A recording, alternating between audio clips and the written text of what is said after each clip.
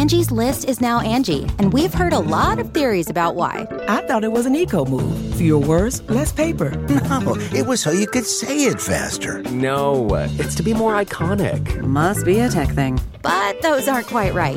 It's because now you can compare upfront prices, book a service instantly, and even get your project handled from start to finish. Sounds easy. It is, and it makes us so much more than just a list. Get started at Angie.com. That's ANGI, or download the app today. Okay, it's time to commit. 2024 is the year for prioritizing yourself. Begin your new smile journey with Byte, and you could start seeing results in just 2 to 3 weeks. Just order your at-home impression kit today for only $14.95 at Byte.com. Byte Clear aligners are doctor-directed and delivered to your door. Treatment costs thousands less than braces. Plus, they offer financing options, accept eligible insurance, and you can pay with your HSA FSA. Get 80% off your impression kit when you use code WONDERY at Byte.com. That's BYTE.com. Start your confidence journey today with Byte.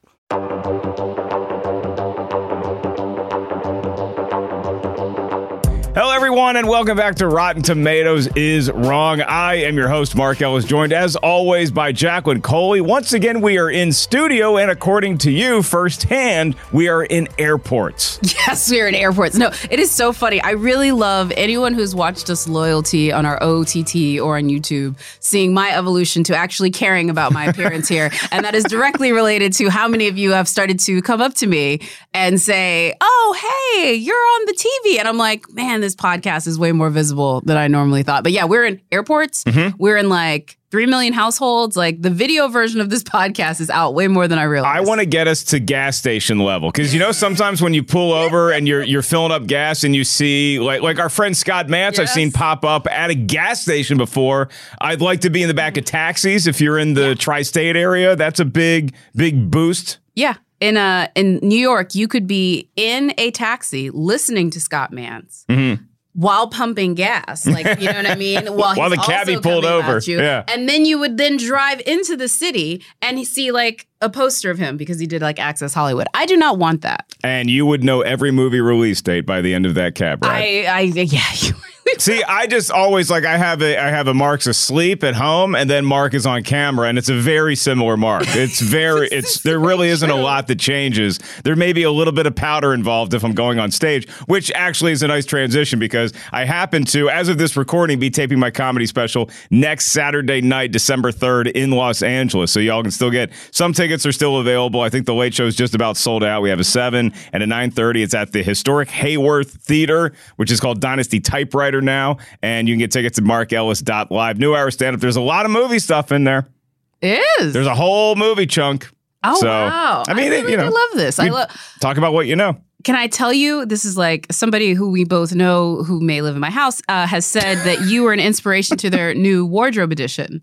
They've said that they want to get a comedian's jacket like mine because I recently got a members only jacket. A members see in our next clip. Only jacket. Yeah, and he says that that's a comedian's jacket. Like y'all all wear the same sort of like bomber jacket. Let's bring in our guest then, who actually is a comedian of note. You can also catch him on The Big Thing on the Christian Harloff and Friends YouTube channel. He is Brett Sheridan, a joy to the world, and we're talking about Hook today, Steven Spielberg. He's got a new movie coming out called The Fabelmans, which actually is released as of this recording today on Thanksgiving. Happy Thanksgiving, everyone. Brett, do comedians have a particular jacket that we all wear? Yes, and they all do finger guns in their headshots. Oh my God. Y'all know that every single one of y'all wear this jacket. And in fact, I think it was the jacket you were wearing in your last special. I got one for Christmas. I didn't wear a jacket in the last special, but I got one for Christmas, and so I do wear that on stage a fair amount. I didn't know it was the comedian jacket. Only jacket. There's not a specific type, but there's a type of, I think, jacket that like it's a dark jacket. It comes to your waist. You know what I mean? Like it's either not quite a blazer, but it's kind of a more casual version of. I know what you're saying. Blazer bomber. Yeah. Well, have whoever you're talking about have them have that ready when I come over to your place next, which I hear is actually going to be in a couple days. Yes, it will be. Because it's not really the type of jacket; it's how you pull it off. Do you have the right level of desperation and need to please that comedians do? Oh my God. I think these jackets are great, by the way. This is not a diss, but I do love how you're like, we don't have a uniform. And let's be real. I should be very clear.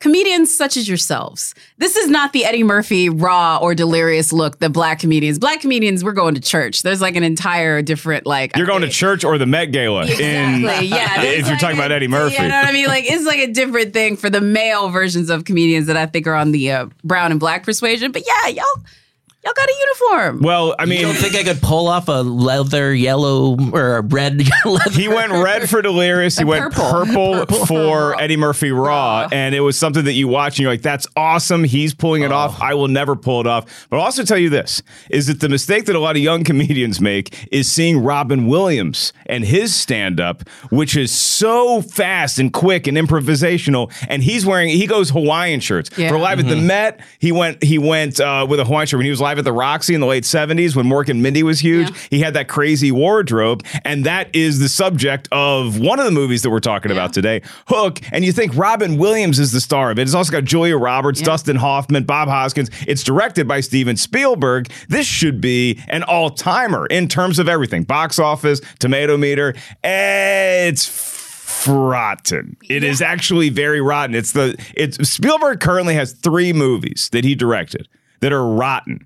And Hook is the lowest one. Hook is 29%. The other two, I can't even remember them off the top of my head. I'm going to have to like pull up research. Well, one is 1941. That's what it is. Yes, 1941. That's exactly 1941 is better rated according to the Tomato Meter anyway. And Lost World, right? Than Hook and The Lost World, Jurassic Park. And this one is, as far as Hook goes, 76% of the audience score. Now, he is still Steven Spielberg, and he clearly has his fastball because The Fabelmans is 95% certified fresh as of now with an audience score of 91%. So The Fabelmans is now out in theaters nationwide here in the States. And Hook is featured in our book, Rotten Movies We Love, which was really the impetus for this podcast. And so, Jacqueline, it's sort of like we're back on our most fertile soil here, mining movies that maybe the public loves, but not necessarily the critics, at least at the time of the movie's release. And so we have a couple editorials at the website. We have an editorial that's ranking every Steven Spielberg movie, best to worst. Then we also have the Steven Spielberg Showdown,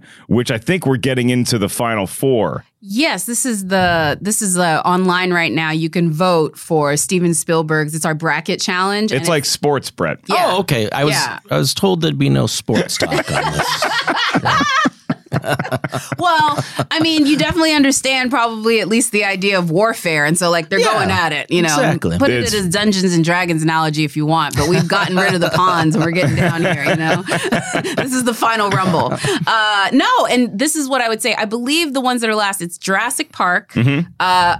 I don't think Schindler's List made it to the end, did it? It might be his best movie. He won Best Director and it won Best Picture, but it's not the most uplifting piece. Yeah, and maybe that's factoring into the online voting? I think that one, but I definitely know Saving Private Ryan and Jurassic Park are the two that I believe are still at the top, but don't quote me on that one. Okay, well, I want to get into our favorite Spielberg movies as well and all this good stuff, but right now, let's just start with Hook. I do want to get y'all's take on The Fabelmans because y'all have both seen it, so we'll get into that later on in the show after we're done talking about Hook and our many opinions about the 1991 classic, not according to the Tomato Meter. But first, Brett Sheridan, is Hook fresh or rotten in your eyes? Is Rotten Tomatoes wrong about Hook? Rotten Tomatoes is wrong about Hook. I don't know why. I have a theory that maybe the older generation like myself and older who enjoyed it don't go on the Rotten Tomatoes, and that it's the younger people that are taking in now, which is what I viewed in my son's eyes, why he half watched it on his phone and went like, yeah. I'm like, see, it's dad. He's got his happy place with his dad is his being born. Yeah, okay. Sure. It's kind of like your son has turned into Robin Williams' character from the movie because he's on his phone all the time, and now this generation of kids is on their phone all the time. So maybe that's why we're not back at Never Neverland. No. It's these damn phones. I mean, maybe, but also the fact of like, what did Robin Williams' phone do? Like, Robin Williams' phone just called other people to be angry at. Kids' phone now can literally bring you the world. Okay, but Robin Williams' phone did flip. And that was a big deal because you could still kind of hang up on someone angrily. That's and you can't do it now. You just hit a button. Did you have one of those? I had the more recent flip phone, like the Motorola ones in the mid 2000s, but my parents had a car phone. Oh, wow, those are nice. You were privileged. In the mid 90s, yeah. We felt big time. Wow. Driving home from school with the car phone. I don't know that they ever touched it, but it was there. It was there. And you were able to use it. And I still remember the number. Did they have the beeper that was this long? And my dad had a beeper, but it was a pretty clandestine beeper. He'd just get paged. Like he looked like a drug dealer every time he got a page. Your dad was a doctor? Yeah. That's right. Yeah, so he'd get a page, then he'd just like leave the restaurant or wherever, and it's like, Dad's going to do something. So. No, we did not have car phone energy. And I had one of those phones like that, but it was like a toy one. So I was like, like I never got the like 80s big the brick. They called it. The Zach Morris phone. The play phone, like that play phone was already dated by the time I was like whatever, but definitely like the play phone with the clip. That was like a thing. You just needed some sort of thing to flip or to hang up with those early cell phones. But if we're talking about the movie featuring said flip phone, one of the earliest pictures showing a flip phone, by the way. Yeah. What does Jacqueline Coy think about Hook? Rotten Tomatoes wrong? I would say that Rotten Tomatoes is wrong, but not that wrong. Like it's wrong, but not for the reasons you think. It's wrong. I call the Hook is the kindergarten coffication of kids' movies. This movie is too mature to hit everything that it needs to hit, but it's too adolescent for parents and sometimes I think adults to follow along with all of it. The wonder of it. Because when I think of all the parts of this movie that I love, it's all the Neverland stuff. And I literally was like, I need to watch the beginning of this again because I don't remember any of the like, you know, generational trauma stuff. Like, obviously. Really? Yeah, it didn't like click in my head. The only thing I really remembered from that time was the fact that they very accurately predicted how Maggie Smith would age. I know, because Maggie Smith shows up in this movie. We'll talk about movie talk. Yeah. Right now, I also think Rotten Tomatoes is wrong, but I don't think they're that wrong. I think I'm with Jacqueline on this one, where I still think that this is one of Spielberg's rotten films, but I think the 29% is just like, it feels like we're penalizing. It's rough. I think I can get it to 60 because of some of the like Easter eggs on this movie, like because it's still very cinema. You're getting this to 60. You're getting this movie to fresh simply because Phil Collins shows up. I'm getting this to fresh because Glenn Close is in drag. Glenn Close does show up, as does David Crosby. Yeah. So like that. It's a who's who. Like that gets me to 60. You put Glenn Close in drag and Carrie Fisher does like, you know, punch-up lines. This is getting to 60. Yeah, Carrie Fisher did do some like, Tinkerbell line punch-up. There's a lot that's more to this movie of like, honestly, I just think Steven Spielberg was like, I just want to have fun with my friends and make a nice little happy movie, and I'll give him that. Yeah, well, there's a lot to this movie. Maybe not as much as Tinkerbell wanted from Peter, if you catch my drift. Boy, did that get creepy, and I forgot about that. You know Hook. Maybe you love Hook. Maybe you're like me and you're just very indifferent to Hook, but it's a story of adult Peter Pan going back to Neverland. He's got to rescue his kids from Captain Hook, played by Dustin Hoffman. And now, before we get into our movie talk about it, we're going to go to our favorite segment, 2 Minutes with Tim. That's where Tim Ryan, our expert review curation manager, is going to give us the breakdown of what critics were saying at the time of Hook's release, way back when, in 1991, the era of Crystal Pepsi. Take it away, Tim. 2 Minutes with Tim. It's a philosophical question for the ages. How much does your enjoyment of a movie depend on the context in which you saw it? It's obviously a question unique to everyone, but it's especially difficult to fully grasp how a film was received at the time of its release if you weren't there. I can't tell you how many times people who are usually a couple years younger than me have told me that they can't believe that Hook has such a low score on Rotten Tomatoes. And I want to tell them I was there. I was 14 years old in 1991, so I was the exact age to be interested in a big-budget family fantasy like Hook, but I was also starting to pay attention to what movie critics had to say. And I can't tell you what a whopping disappointment Hook was at the time. Here was a movie that seemingly had everything going for it. It was a riff on a familiar story. It starred Robin Williams and Dustin Hoffman, each in the midst of their commercial and critical hot streaks, Julia Roberts at the height of her powers, Bob Hoskins, who the kids loved in Who Framed Roger Rabbit, and a supporting cast that included the great Maggie Smith, Phil Collins, who was still selling millions of albums, and a soon-to-be-famous Gwyneth Paltrow. And of course, it was directed by Steven Spielberg 2 years after Indiana Jones and the Last Crusade, which at that moment was my favorite movie of all time. And I'm telling you, the general vibe was that Hook was a mishmash of tones and overstuffed set pieces that just didn't cohere as a whole. That's the movie I saw, and that's the movie a lot of critics saw.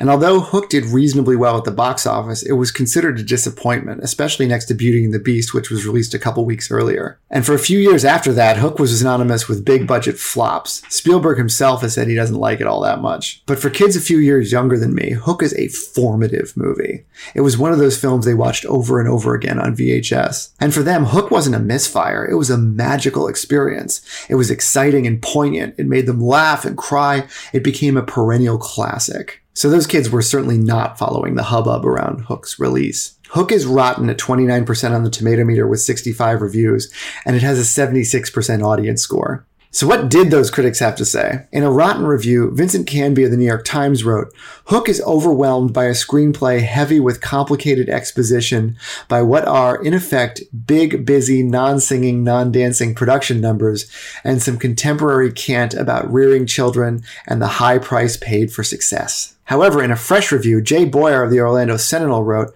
it's a lot of fun to watch. Over 2 hours of thrills, spills, elaborate sets, and special effects, all tied together by pleasingly varied and lighter than usual music score by John Williams. The Rotten Tomatoes critics' consensus reads, the look of Hook is lively indeed, but Spielberg directs on autopilot here, giving in too quickly to his sentimental, syrupy qualities. So that's Hook. Let's kick it back to Jacqueline and Mark. Two people who refuse to grow up. That is very true, Tim. Thank you for that. And I just received some updates. So we have going live as of the night of the 24th. I think midnight, the night of the 24th is our final championship round for the Spielberg bracket that we're doing, the Spielberg Showdown. So that's going to go live. So if y'all want to vote and make your voices heard. Hook did not fare well. Hook was eliminated in round one, but it was paired against a monster. I mean, it was paired against the Duke, the Kansas, the Kentucky of this tournament, which was E.T. So yes. E.T. beat Hook handily. Agree? Disagree? Yes, agree. That, yeah. Okay. So E.T. beat Hook in this. So this is literally in round one, yeah. In round one. Oh, okay. That's tough, fine. That's fine. Yeah. Well, yeah, I mean, you know, Hook's coming in as the 16th seed. E.T. Hook won its tiny little conference in the middle of nowhere, and it got invited to the dance, and the clock struck midnight for Cinderella because it turned back into a pumpkin. So there we go. E.T., Indiana Jones, Jurassic Park, and I think Saving Private Ryan are his four. Okay. I think. Do not quote me on that, but that's what I think the four are. There's a movie from 1975 starring a shark that I think should be in there. We'll talk about it. What are we missing? Jaws. Oh, what do you mean, Jaws. what shark movie? Damn it. Shit. 1941. That's the shark movie. Sorry. Which does feature the Jaws score. I guess it's probably Jaws, E.T., Jurassic Park, and Indy. I'm sorry the man has too many iconic movies for me to pick the final four. Guys made a lot of great movies in his day, and we're going to talk about one that we're not sure is great with Movie Talk right now.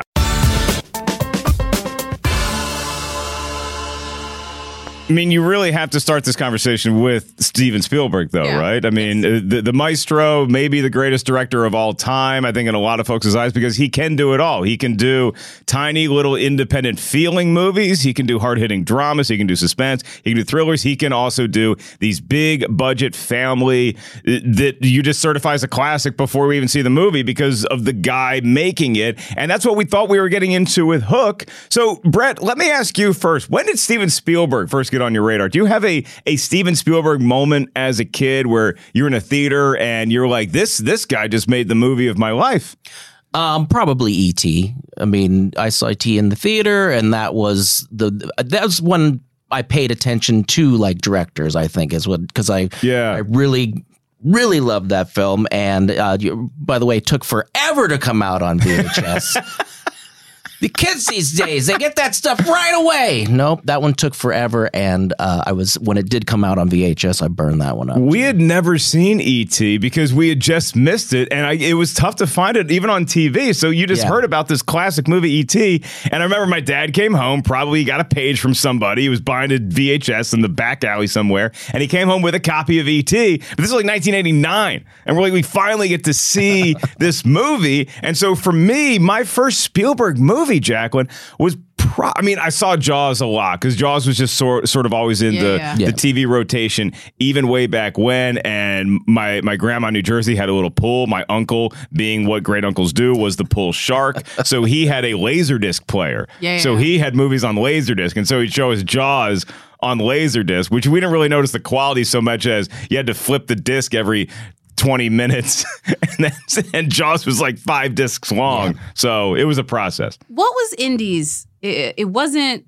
It's Raiders. Raiders of the Lost Ark was 81, and then Temple of Doom was 84. And then Last Crusade was 89, but by then I'd already been inundated with Indiana Jones somewhat. I think Raiders of the Lost Ark was my first one on TV. Okay. Like, that was my first one because I did go to Jurassic Park wanting to go see a Steven Spielberg movie. And so I knew, like, because that's what, 92? What is? Jurassic Park. Jurassic Park is 93. 93. So yeah, I was, 10, 9, like, right. in that area. Yeah. And so, I mean, we kind of got Revenge Spielberg in 93 because he's making Schindler's List a very personal movie to him. But then the revenge comes in with Jurassic Park because even like as Tim intimated, Steven Spielberg not necessarily thrilled with the making of Hook. I think that Steven Spielberg has said in interviews that he maybe felt like he was overcompensating for not feeling like he was telling the story right, particularly in the Never Neverland sequences. And so he just kind of overcompensated by stuffing more and more production design and bells and whistles into that.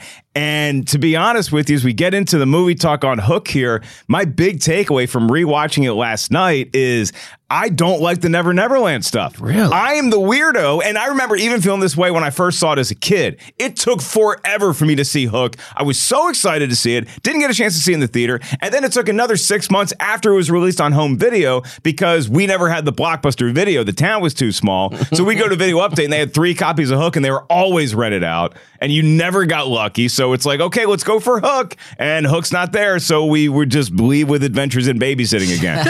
And so when I finally saw it, I was really swept up in like the story of Robin Williams as an adult and losing who he really was, losing that childlike quality. Then we get to Never Neverland, Brett, and I just feel like it's just so overstuffed yet still empty. Am I wrong here? But that food fight was so delightful. No, it wasn't. I did not enjoy the food fight. I had so much fun with that. Yeah. Again, last night I had fun with that. And okay. Those kids are adorable. And when the little one like is rubbing his face and like doing it and he goes, "Oh, there you are." That was a little magical. Like, oh. The quiet moments with the kids are fine. It's just like the big adventures in the set pieces and the like, we're about to break into song, but not really. See, this is where I will agree with you. So it's a fake musical. That is what I will give you. This is the problem with Hook, and this is the actual problem with Hook, is that it is miscast and it is mistoned. Miscast? Yes. And this is where I get controversial. Oh, boy. Robin Williams. We all love him. Obviously plays a childlike presence within an adult body very well. There's a reason why Jack plays very well, so on and so forth. But Peter is a young hero. He is a young Hercules. He is a young, you know what I'm saying? Like when you really think about what Peter was probably like, think of a young Ryan Gosling. Think of a young, what was his name? Like that, like this young hero that you know is going to grow into something that can fight, that can do that. And nothing about Robin Williams, I think, sort of showed that. Says warrior. You know what I'm saying? Think you know, like honestly, like Ben Barnes and like the way that character sort of is portrayed. Honestly, the guy that's playing Louis right now in Interview with a Vampire, somebody that's going to grow into a very fearsome presence. That's what you want to see, but have a very childlike quality because he's Peter Pan. That's why he's a boy that never wants to grow up, because if he grows up, he's going to be towering. That's why I don't like it. I think Robin Williams, as much as I hate to say it, is kind of miscast. You need more of an everyman. Hi there, it's Julia Louis-Dreyfus. You may know me from my podcast called Wiser Than Me, where I talk to older women and get their wisdom from the front lines of life. I was amazed by how many people told me our show made them look forward to getting older, which is why I'm here to talk about Season 2 of the show. Sally Field, Billie Jean King, Beverly Johnson, Ina Garten, Bonnie Raitt, just to name a few. All hail old women. Wiser Than Me Season 2 is out now from Lemonada Media. CarMax is putting peace of mind back in car shopping by putting you in the driver's seat to find a ride that's right for you. Because at CarMax, we believe you shouldn't just settle for a car. You should love your car. That's why every car we sell is CarMax certified quality, so you can be sure with upfront pricing that's the same for every customer. So don't settle. Find love at first drive and start shopping now at CarMax.com. CarMax, the way car buying should be.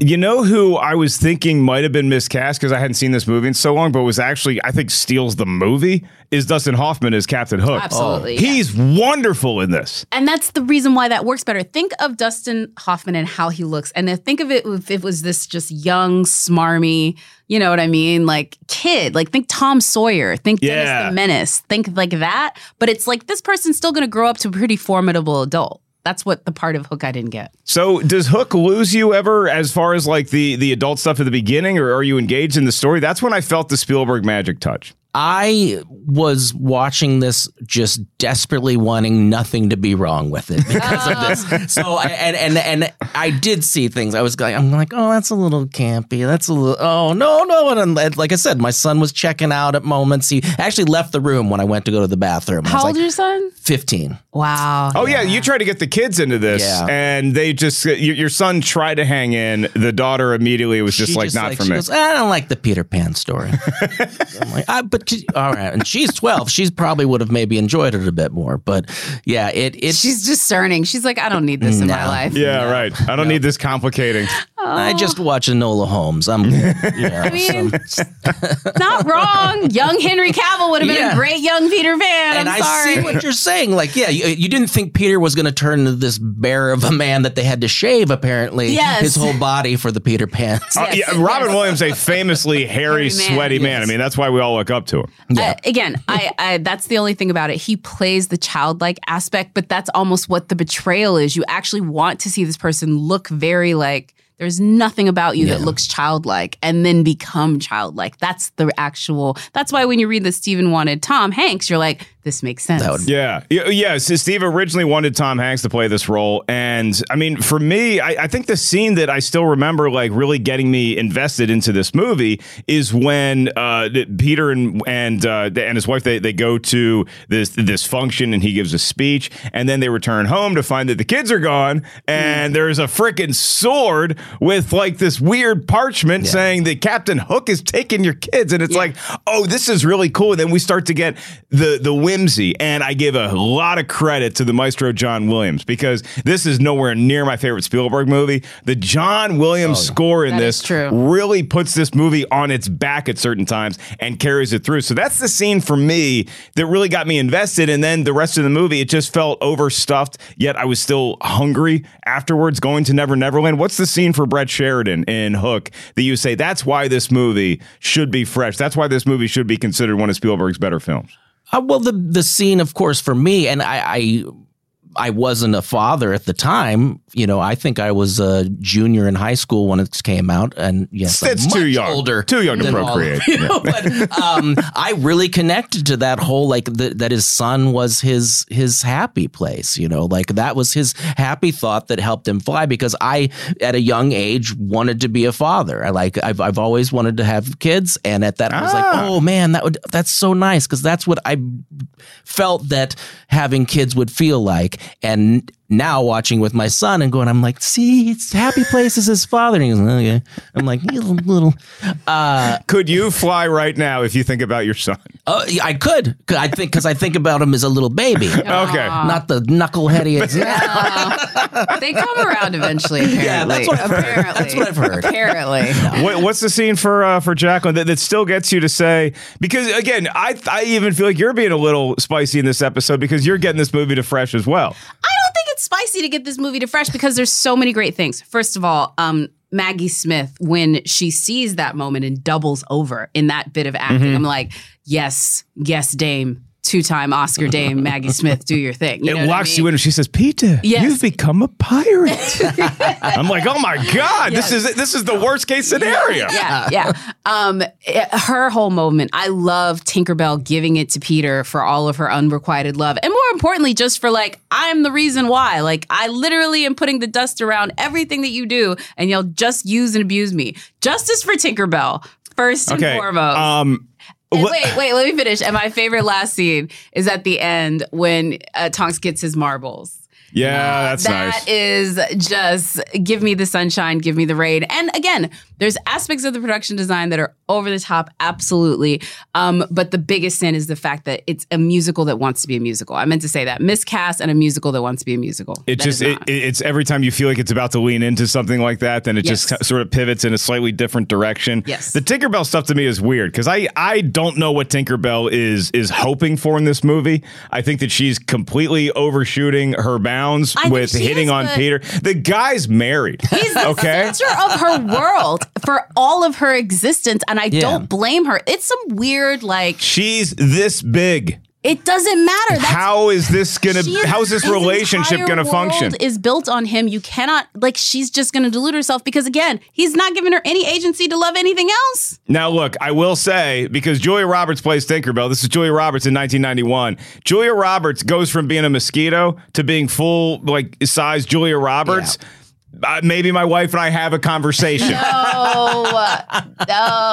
Look, honey, I love you, but she's got wings. Mm-hmm. Also, let's also talk about the fact that, like, again, the one thing I will say when they do the flashback scene and we get Gwyneth for that, like, 1 minute. Also, Gwyneth Paltrow's in this, right? Gwyneth Paltrow's in this, which I'm going to go ahead and say is absolutely a nepotism role because there was nothing about Gwyneth Paltrow's acting at that point. It's because you're a Blythe Danner's kid that got you that little part in a Steven Spielberg movie, which you can make a direct line between that and Shakespeare in Love and bye-bye Oscar, like, legitimately.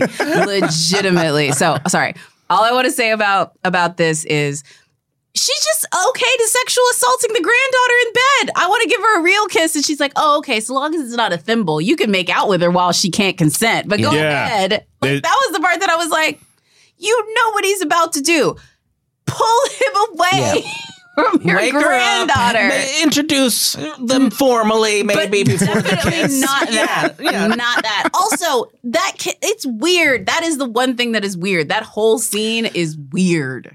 Okay. Well, the whole, grandma is his love interest back in the day, then the daughter becomes like that whole circle is weird anyway. It was very confusing to follow. Peter. Yeah, like, they 100%. know they absolutely had sex. They absolutely had sex, and then his granddaughter did too. Yeah. Okay, I know Tinkerbell is like a sex fiend in Never Neverland, it doesn't really seem to be a prevalent desire for most of the folks there. Not even the pirates. They just seem content to like sing songs and drink. That's why they're boys. I guess they assume that they're not at that point yet. I guess so, but I mean, Dustin Hoffman just seems happy. Captain Hook just seems happy in his little chamber. I love all the different hooks that he has. I love his drinking hook. I just figured him and Shmi were. Oh, okay. That's fair. Yeah. That relationship has layers. Bob Hoskins is fun as Shmi. Yeah, he really is fun as Shmi. Also, the Glenn Close, if you want to be like, today, anyone listening to this, you can be a hero on TikTok by doing that. Like, I've seen like 3 TikToks of people being like, did you know? I'm like, this stuff like went up on YouTube like 5 years ago. This is new information on TikTok. This is not new information on YouTube. Well, we're probably already getting a lot of fans saying, why aren't you talking about this character? And we're going to stop that right now with Rufio, played by Dante Bisco, who's just become this pop culture sensation of a character. And I understand why, because Rufio sort of took over. He's the current Pan in Neverland. And because Peter's gone away and became an adult and is now making deals on his cell phone. So Rufio steps in. By all accounts, the warrior kind of person you're talking about, which is what you'd want for Peter. How does Rufio, the character, and his arc strike Brett Sheridan? Well, this one hits close to home because Rufio I met at the Saddle Ranch, the actor. Really? Yes. Saddle Ranch is kind of Neverland for it's right on Sunset next to the Comedy Store. Yeah. Neverland for people who like bandanas. I met several celebrities there back in the time, and there was free parking. So these must have been fellow cheap comedians. That's what we would tell when I was working the parking lot of the Comedy Store. You'd have people pull in thinking, like, customers thinking they could park there. Oh, no. And I was like, no, but honestly, if you park at Saddle Ranch and you just walk in, grab a free biscuit, come on down. Yep. Oh, wow. Piece of cake. So you met Rufio and you told him what about Hook? Well, just that I loved him in Hook. Okay. No, I sure he's never gotten that. He was finding out where the after party was, and I had a friend that ran this like underground, say a secret word behind a building. Wow. Kind of thing. So that was a cool thing for me of loving him in this film. Yeah. And then returning that. Yeah. Returning that love. But I didn't like.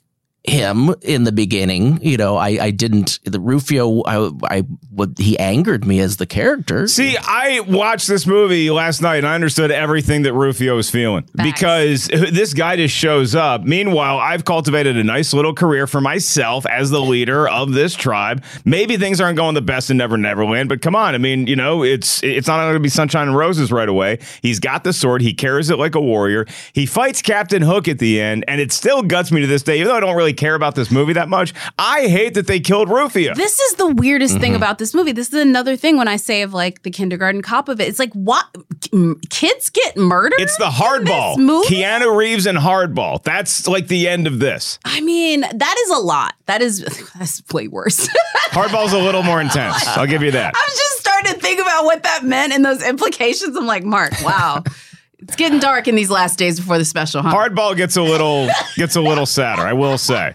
Because you feel like Rufio maybe can patch things up at some point. Seriously. Maybe in the real world. But it's a bummer to see Captain Hook get him like that. Yeah, it is a bummer to see it, and it's hard. That's the part of this movie. It makes so many turns. It gives us this beautiful moment with this kid where you get to see him sort of saying, you know, I'm doing whatever. He's like, you know, the coolest guy on the block. And then you kill him. Yeah, it had no point to me. I don't know why you would do that. I mean, that was back when you just murked any character for motivation. Like they were still often dogs in big releases back in the early 90s. Yeah. So, you know, dogs now, you're never going to see a dog die in a movie unless it's the first John Wick.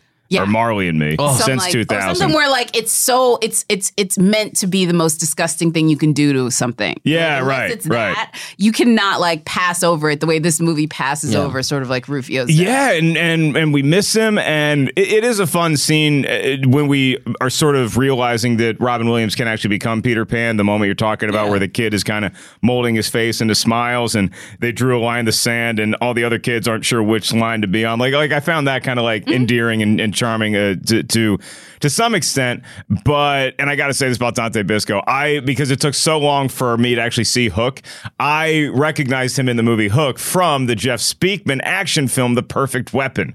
Any takers? No, he's in it, and I was like, that's the kid from The Perfect Weapon. So I was immediately rooting for him, and it just still bums me out. But I feel like the movie wraps up, you know, okay. And Robin Williams, you're never going to be able to accuse the guy of a lack of effort when it comes to pulling off a role, even in one that Jacqueline feels he's somewhat miscasted. Do you subscribe to that at all, or do you feel like Robin Williams was the right choice at this time in his career? I didn't prior to hearing what you said, but I totally agree with you, because if he grew up and was, you know, fully invested in becoming a businessman, he'd probably hit the gym too. You know, like if he had the Pan in him, that Pan transition from the childish nature, he took that to become driven in business. So yeah, maybe he's hitting the gym as well. I wouldn't even say it's hitting the gym. I don't mind the fact that he's like pudgy at the beginning of it. I just think the young boy that is cheeky and irreverent being hidden behind this very average sort of looking, you know what I mean, figure, I think is the greater trick. It's the greater transition. He still looks pretty much like you know what I'm saying? He still looks like he does before. It doesn't really, like, you don't feel like it changes over. Imagine Leo in like Once Upon a Time in Hollywood, like that version of Leo. Think about it that way. But the version of Leo that's in Don't Look Up. That sort of like pudgy, not as cool looking guy. But you turn him into Leo in, you know, whatever, you know, the Reverend, like looking all grisly or whatever, like making that turn. You know, because I thought you were kind of giving it to pudgy guys. No. In fact, he needs to be pudgy. It's about the transition. I think it's about the transition. And then you see this guy is very thin, and then you see him in the, like, what he used to be. You don't really see that in this. When he's Peter Pan, you definitely see that he's better, and you definitely see that he's lively, but you don't necessarily see what he used to be. You just see this guy has embraced his youth. Except for one scene where I couldn't tell, because this scene where we were joking earlier, like they had to shave Robin Williams' entire body multiple times, like 5 minutes before they went to air, I'm sure. And he's got some abs. Yeah, he's got some abs, and so I couldn't tell if they were artificially pudging him up, like underneath his shirt, adding like a little pillow. I think so. I feel like you could tell in the plane scene. Yeah, it was the roles were all in the wrong place. Because he was such a barrel built kind of guy anyway. And again, not saying that he's bad. It's just there's a visual representation of that character that you want to see. You want to see that it's more hidden in the beginning, which is also not hidden.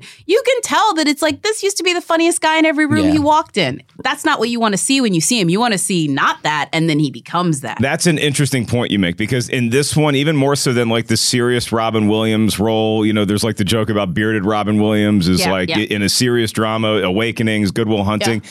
This is the one where I did even feel him being like, I'm not sure what the tone is here, because I am the quickest wit within 1,000 miles of this set. Yes. And sometimes he delivers lines like he knows that, and then other times it's like I have to consciously hold back because I'm not necessarily playing a character like that. So it was just an interesting, and he's fine in the role. No. But it just, you feel the comedian in him struggling to be like, when do I get to come out and play? And that's the thing. And that's what I am not buying in some of the best visual parts of the movie. Okay. Well, Brett did bring in a DVD of Hook for us that he. I mean, seriously. So though, this was at your house. Saying it. This was in. I've got a drawer of DVDs that I should have gotten rid of a long time ago. But don't do that. Yeah. Physical media will never die. Super bit. Yeah. So I was going to open that to watch it. But I ended up just renting it because I wanted to bring. I thought it'd be funnier to bring in the wrapped copy, and I told my wife, and she's like, "Why is that funny?" It's even funnier because this is just purchased for love. There's no other reason. That is Hook in all its many forms, and it did have two really cool posters. You had like the character poster. Yeah. It was sort of like that classic adventure swashbuckling poster, and then you just had the classic Hook, which was like, oh, this is going to be good. So Hook does have some redeeming qualities. I still can't get it to fresh after this conversation. Seems like Jacqueline is at least making it fresh adjacent, barely into the realm of fresh. Fresh for love. You know what? The writer in me knows that this was written by design and written by a studio, and so like I can't really love it. But as you said, Carrie Fisher was called to punch up some of the dialogue. So it's like if this is what is happening, this is not ideal situations. Hook is a perfect example of get the script before you start shooting. I know that's not always the case, but get the script done, get it pretty before you start shooting. Brett, you still feel that Hook is a fresh movie? I wanted to. I really did. Like when Brian asked me, like he said, I go, have you seen Hook? I'm like, I love Hook. Our producer Brian, hit you up. And then I'm like watching him going, oh, I'm gonna have to defend this. Oh no. The rose-colored glasses. Yeah, it was tough. But again, I was watching it at a different time in my life, and I think that we didn't think about things the way we did. Like the whole critiquing of films among young people was not a thing when I was 17. Yeah. It could have been, but no, it was the Siskel and Eberts and stuff like that we're like, that's boring. We just went to, and we were more forgiving. I grew up on 80s films. I mean, come on, I'm very forgiving to films. There's a lot. I am very forgiving. Yeah, like, come on. Yeah, one of my favorite movies was Breakin'. I mean, come on. I mean, I know how you feel about Breakin'. First one, but oh wow. See, I definitely love Electric Boogaloo way more because I feel that one just was what it was, whereas in Breakin' was still trying to be a movie with like a narrative structure. Wow, a conversation road I did not think we were going to go down. Did not think we were taking that Breakin' exit today. No, hey, listen, also another one that features heavily within the book. This is the last thing I will say, at least for Hook, as far as like long-term repeal or whatever. For all the folks listening to this right now who have waited so patiently for us to do Hook, I apologize because they are going to be so mad that we did not love it as much because they have been in the comments. So let us know how you feel. We may have to do this one again because, I do. It's wonderful. It's like wondrous. Like it does provide wonder. There's moments of wonder. No, it is a wonderful in the sense that you can get lost in its wonder and it is magical in that. And there's a movie that just screened in Los Angeles that every other mother is waiting on, and it does not bring magic or wonderment. And so I have to give this one a little bit of an edge because that was what its goal was, and it achieved it. All right. Well, let's get into another movie then that I think a lot of people are counting on bringing them wonderment and big budget returns and all those things that you want with the Steven Spielberg movie, and that would be his new film, which is out as of today in theaters in the United States. The Fabelmans. I have not yet seen it. Jacqueline and Brett Sheridan have, so let it fly. Brett, first, is The Fabelmans one of Steven Spielberg's better movies? Yes. Absolutely, yes. Didn't know anything about it going into it. Just knew that I got to go to a screening. It's a free movie. Yeah, I got to go to a free movie. I didn't know what to think of. It started out, I was kind of like, oh, this is kind of cute. I mean, the beginning is like, oh, this is cute. It's just a family. I didn't see much, of it to where it got to the heart-wrenching, and then you see the wonderment of, like the loosely based, Steven Spielberg character and how he got his passion for filmmaking. And it's really basically acts like a love letter to his parents is what I read. But Jacqueline, I'm kind of like Brett in here where I know very little about the Fabelmans. We shortchanged the audience with our synopsis for Hook. Yes. Can you briefly, without spoiling, I guess, too much? Yes. So The Fabelmans basically is a semi-autobiographical tale of Steven Spielberg, his youth and falling in love with cinema from being a very young boy going to see some old Hollywood favorites with his parents and that first experience of being sort of dazzled by the wonder of cinema to becoming an adolescent and maybe not loving it as much because people around him were telling him that he needs to give up his little secret passion until the very end when he lets his passion and he I guess sort of champions himself to be an artist to his parents. And this is all playing out among one of the more formative aspects of his childhood, which was his parents' divorce. And he sort of like him becoming a filmmaker, dealing with the trauma of his parents' divorce and sort of coming through all of those is where The Fabelmans takes it. It's incredible, Steven Spielberg. I absolutely think it is one of the best movies he's ever made. And I think you can make a very clear line from Moonlight, which was somewhat Barry Jenkins and definitely Tyrell McCreary's story, to Roma, where that was Alfonso Cuarón taking some imagination, to all of these movies that we've had this year. Empire of Light, Bardo, a couple years ago with Belfast.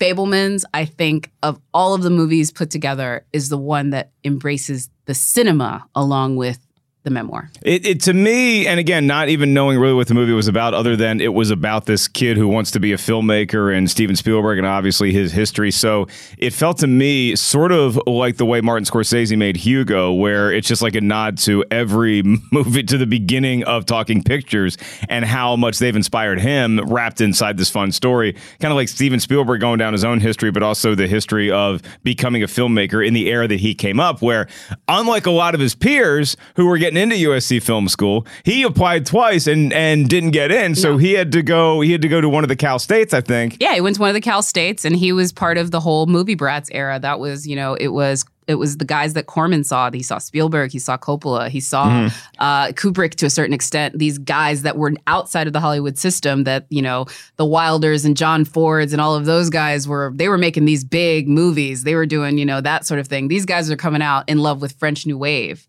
And Corman gave them all their shot, and they eventually became studio players. But yeah, they were marginalized themselves just because they didn't want to do the grand MGM type pictures that they were making. The Fabelmans, Brett, is this a movie that you take the family to see? Do you recommend it to the families listening and watching right now, probably at an airport? I would say older children. I don't think that even my 12-year-old, I don't know. It's a little heavy, in that sense. Okay. Because with the divorce and the way the divorce unfolds is very, interesting and not something I don't know if I Both of y'all's eyes got big when you talked about the divorce. There's a bomb that's going to be dropped on me. It's formative. And Michelle Williams stars in it. Seth Rogen stars in it. Both of them have incredible performances. I mean, Michelle Williams plays Steven Spielberg's mother, and Michelle said that she was personally, I read an interview with her because I saw it at TIFF, and then when she was doing interviews at the time, she definitely talked about how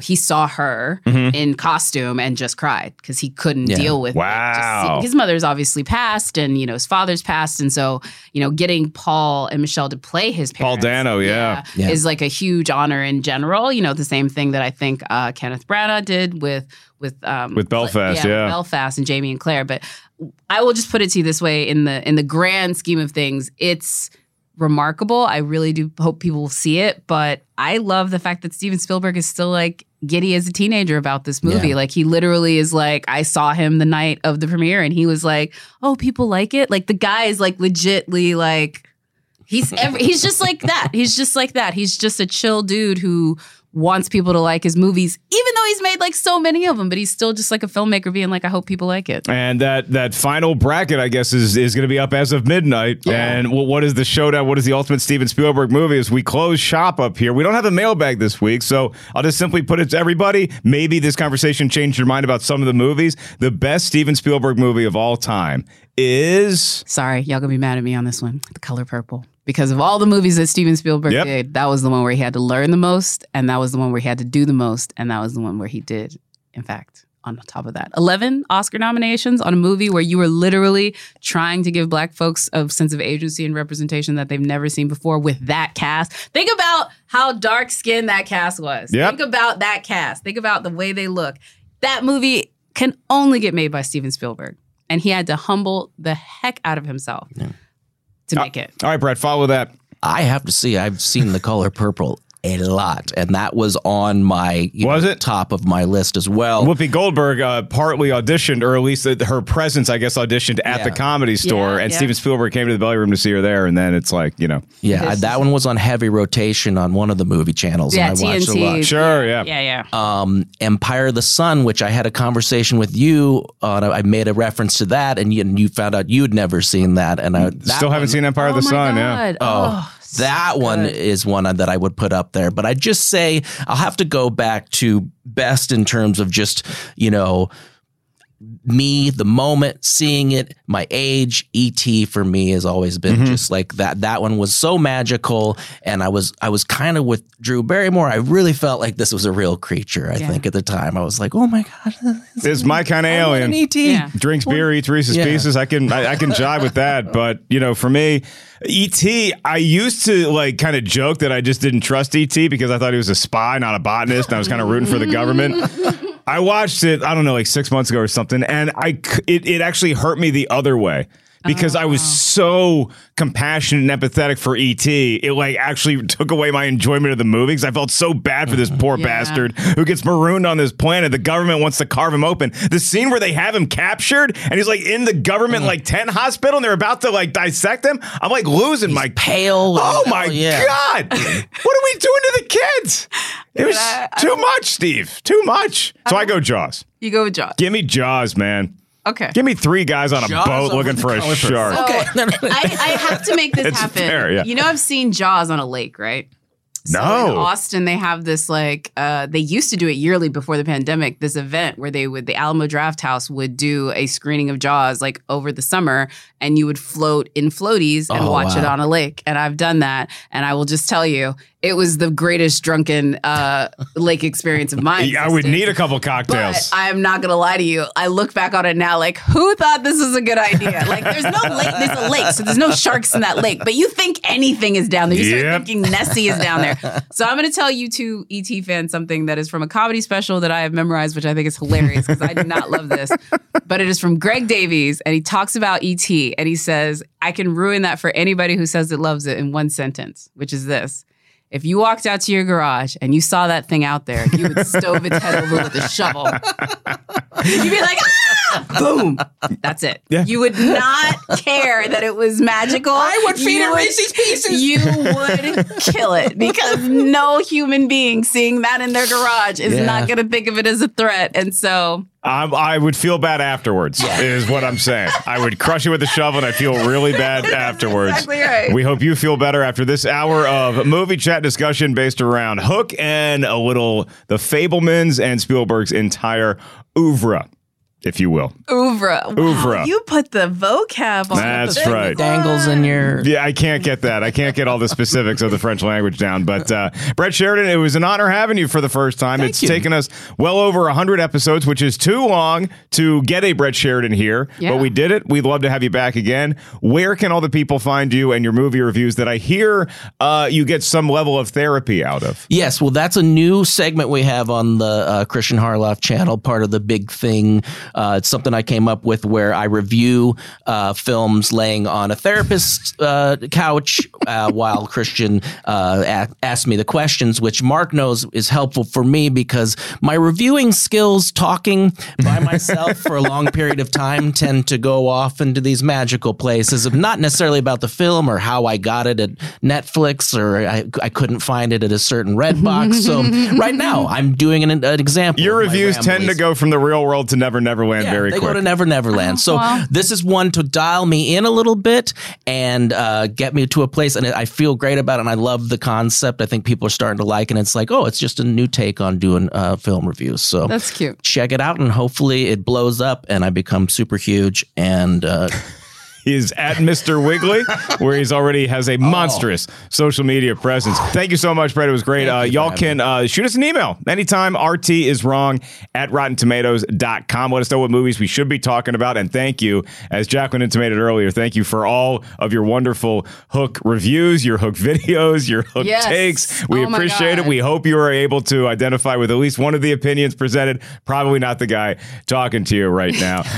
Jacqueline, it is a big week for us here, but we don't know what our topic is going to be next week. It's a mystery. Yeah, we're playing fast and loose with the facts over here. I mean, we are literally just taking it day by day. We're going where the vibes take us, as I like to say. Going where the vibes take us. So I have no idea what we're doing, but we'll be here and y'all will be listening and we're going to have a good time with it. Happy Thanksgiving, everyone. Happy Thanksgiving. Can I tell you something personally? What? I love that Bad Company shirt. I love that. It's Bad Company, Shooting Star from 75. That band has so many classic tunes. Yeah. Shooting Star may be my favorite one of all of them. Moving On, a great song for a comedian. Moving On, So that's at That Jacqueline. I'm Mark Ellis Live. Once again, my comedy special tapes December 3rd, 7 to 9:30 p.m. shows right here in Los Angeles. You can get tickets at markellis.live. For Brett Sheridan, Jacqueline Coley, our incredible crew here in studio at Rotten Tomatoes is Wrong. Thanks for watching, and I guess think happy thoughts, and maybe you'll fly one day.